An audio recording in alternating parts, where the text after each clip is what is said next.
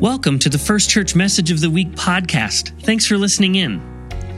In times of fear or annoyance, we often find ourselves taking actions that distance us from others. Is it possible that God calls us to take a different course of action? Paul and Silas offer us a Christ-like example of this opposite course of action.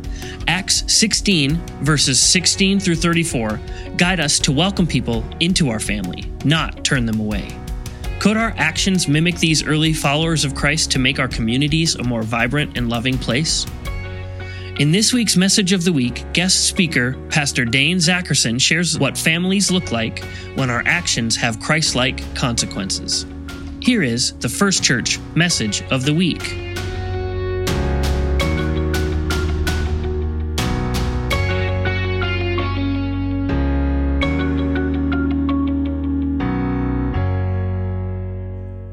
Our scripture tonight comes from Acts chapter 16, verses 16 through 34. And if you're following along, this is the NRSV translation. One day, as we were going to the place of prayer, we met a slave girl who had a spirit of divination and brought her owners a great deal of money by fortune telling. While she followed Paul and us, she would cry out, "These men are slaves of the Most High God, who proclaim to you a way of salvation." She kept doing this for many days, but Paul, very much annoyed, turned and said to the spirit, "I order you in the name of Jesus Christ to come out of her." And it came out of the very hour. But when her owners saw that their hope of making money was gone, they seized Paul and Silas and dragged them into the marketplace before the authorities. When they had brought them before the magistrates, they said, "These men are disturbing our city. They are Jews and are advocating customs that are not lawful for us as Romans to adopt or observe." The crowd joined in attacking them, and the magistrates had them stripped of their clothing and ordered them to be beaten with rods. After they had given them a severe flogging, they threw them into prison and ordered the jailer to keep them securely. Following these instructions, he put them in the innermost cell and fastened their feet in the stocks. After midnight, Paul and Silas were praying and singing hymns to God, and the prisoners were listening to them. Suddenly, there was an earthquake, so violent that the foundations of the prison were shaken, and immediately all the doors were opened, and everyone's chains were unfastened. When the jailer woke up and saw the prison doors wide open, he drew his sword and was about to kill himself, since he's supposed to, that the prisoners had escaped. But Paul shouted in a loud voice, "Do not harm yourself, for we are all here." The jailer called for lights, and rushing in, he fell down trembling before Paul and Silas. Then he brought them outside and said, "Sirs, what must I do to be saved?" They answered, "Believe in the Lord Jesus, and you will be saved, you and your household." They spoke the word of the Lord to him and to all who were in his house. At the same hour of the night he took them and washed their wounds. Then he and his entire family were baptized without delay. He brought them up into the house and set food before them. And he and his entire household rejoiced that he had become a believer in God. This is the word of the Lord presented to us today. Amen. Thanks be to God. Thank you, Bryce. I appreciate that. Although, my first senior pastor told me, you can be the assistant pastor or the associate pastor. It doesn't matter. The abbreviation is the same. So you can do with that what you would. I apologize, and I'll talk about this a little bit. I have had a day of special session of annual conference, and apparently I talked too much. So my voice is going to be muddy tonight, and I apologize. But I'm sorry, I sat with all my friends all day today, and I couldn't help talking. For those of you I haven't met or I haven't greeted again, my name is Pastor Dane. I served a 6-year appointment here at First Church. And it was just a wonderful time for our family. As I showed in the children's message, our daughter Camille was baptized here. And this is a place that is close to my heart and will always be close to the heart of our family. I have a condition, an autoimmune disorder called myasthenia gravis. One of the cruel parts of it is once you have it, you can't say it. This has purpose. This is actually the beginning of the message. What happens when your muscles work is that your nerves release a chemical. And the chemical then, your muscles get that chemical and they react. My body is attacking those receptors. And so I'm on a drug that rebuilds those receptors faster, and I'm on a drug that helps my immune system kind of ratchet down, which means that it works pretty well. But if I tire my voice out, it doesn't work as well. And so it's like, I always say, it's like if you play catch for an hour, pretty soon the ball is going all over the place. I'm sorry, I sat with my friends. I talked all day. So my voice is a little muddy. I apologize. But we trust that the Word of God cuts through all of that. I love the scripture, the story we have in the scripture. It's one of my favorite miracles because I like to call it a miracle of annoyance. Paul is annoyed. He's annoyed because this woman has been following he and Silas around the community, proclaiming that here is somebody who is speaking for God. And it almost seems out of annoyance that Paul turns around and says, "Be gone," to this spirit that is prophesying. And so we have this miracle where Paul changes the life of this young woman. And we know it changes her life because in the next few sentences, it says her owners became upset.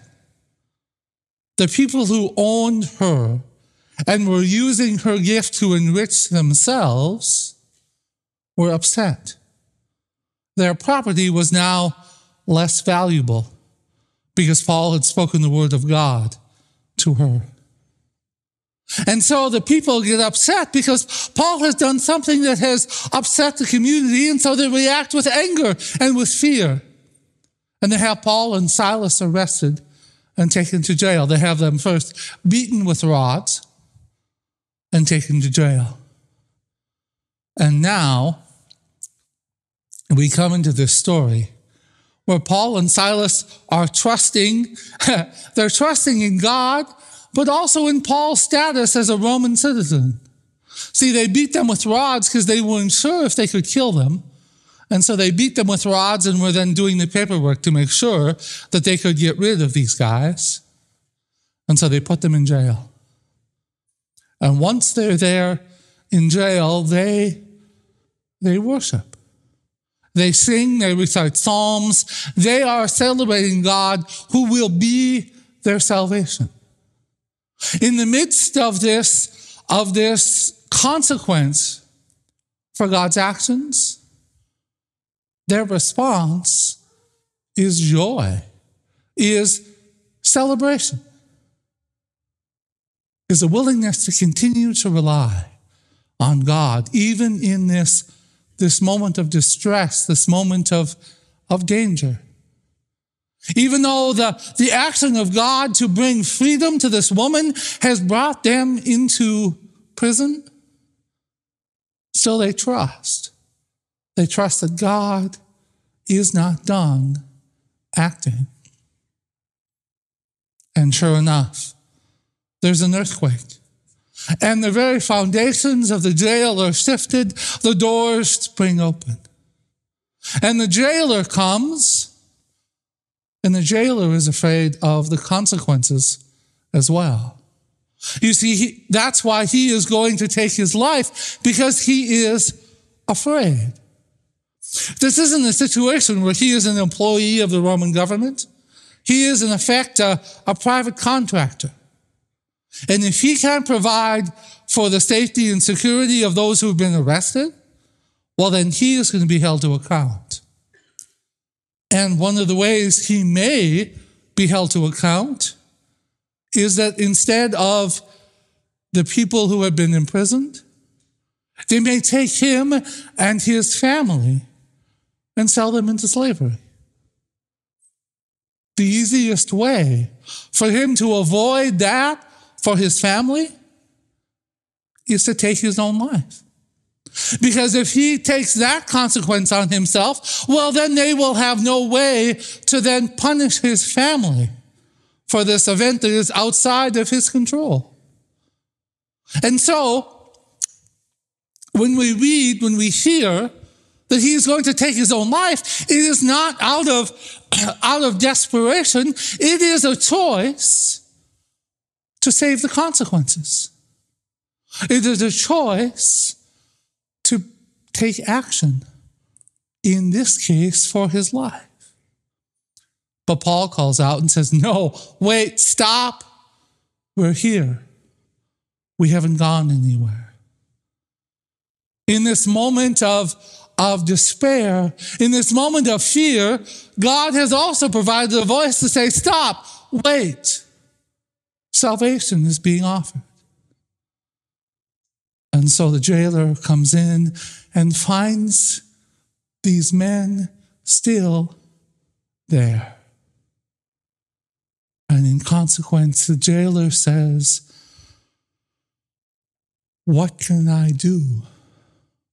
What can I do that I can be under the same power that you are under? The same power that allowed you to feel confident in God's salvation. The same power that allowed you to sing and to worship and to be present with God in this moment of fear and sadness and separation. He says, what can I do to receive this salvation? And they say, believe and be baptized. This action of God has the consequence of this man questioning everything he knows, because the crowds were not wrong. Paul and Silas are questioning the very nature of the Roman system when they say this woman should not be a slave. This is an economy, this is a world that is based on slavery. The people are right to be afraid of Paul and Silas. And so this man takes these prisoners, takes these enemies of the state into his home. And I love the things he does for them. He binds their wounds, he feeds them, and then he and his household are brought into the kingdom of God. We sometimes talk about faith with baptism as something that is done once and it's over. But instead, the actions of God's salvation have brought all these consequences. Not only is the slave girl freed, not only is his family changed, but then his actions are to provide healing and to provide care and to provide a meal. This is the life of the baptized. It is not something that happens once at a font in a closed space. But this life of faith, this life of salvation, this life that offers change and something new happens every day out there among the people, where you find the hurting and the hungry and the lost. You see, this is the gift. This is the gift of water. This is the gift of salvation. This is the gift of new life, offered to us, but offered through us, that others might hear, that they may be freed from the slavery of addiction, the slavery of materialism, of depending your whole life on your net income or your net worth, of depending your life on your willingness to be subservient to another human being. No, God offers freedom. God offers salvation. God offers a washing in the water that brings new life and that challenges us to go into the world offering that gift of new life to others, offering that gift of love that changes life. This is the gospel to which we are called. This is the gospel to which we dedicate our lives, our faith, everything we are willing to do. This is the consequence, not of what we do, but what God has done for us. Baptism, being washed in the water, is just an outward sign of what God has already done. May we live out lives that fulfill that gift, that fulfill that promise, that bring to total fruition all that God has done for us. Amen. Amen. Thanks for joining us for the First Church Message of the Week. To stay connected, subscribe to this podcast and follow us on Facebook. For more information like our church calendar, worship times, and upcoming events, visit our website at watertownfirst.church. This has been the First Church Message of the Week.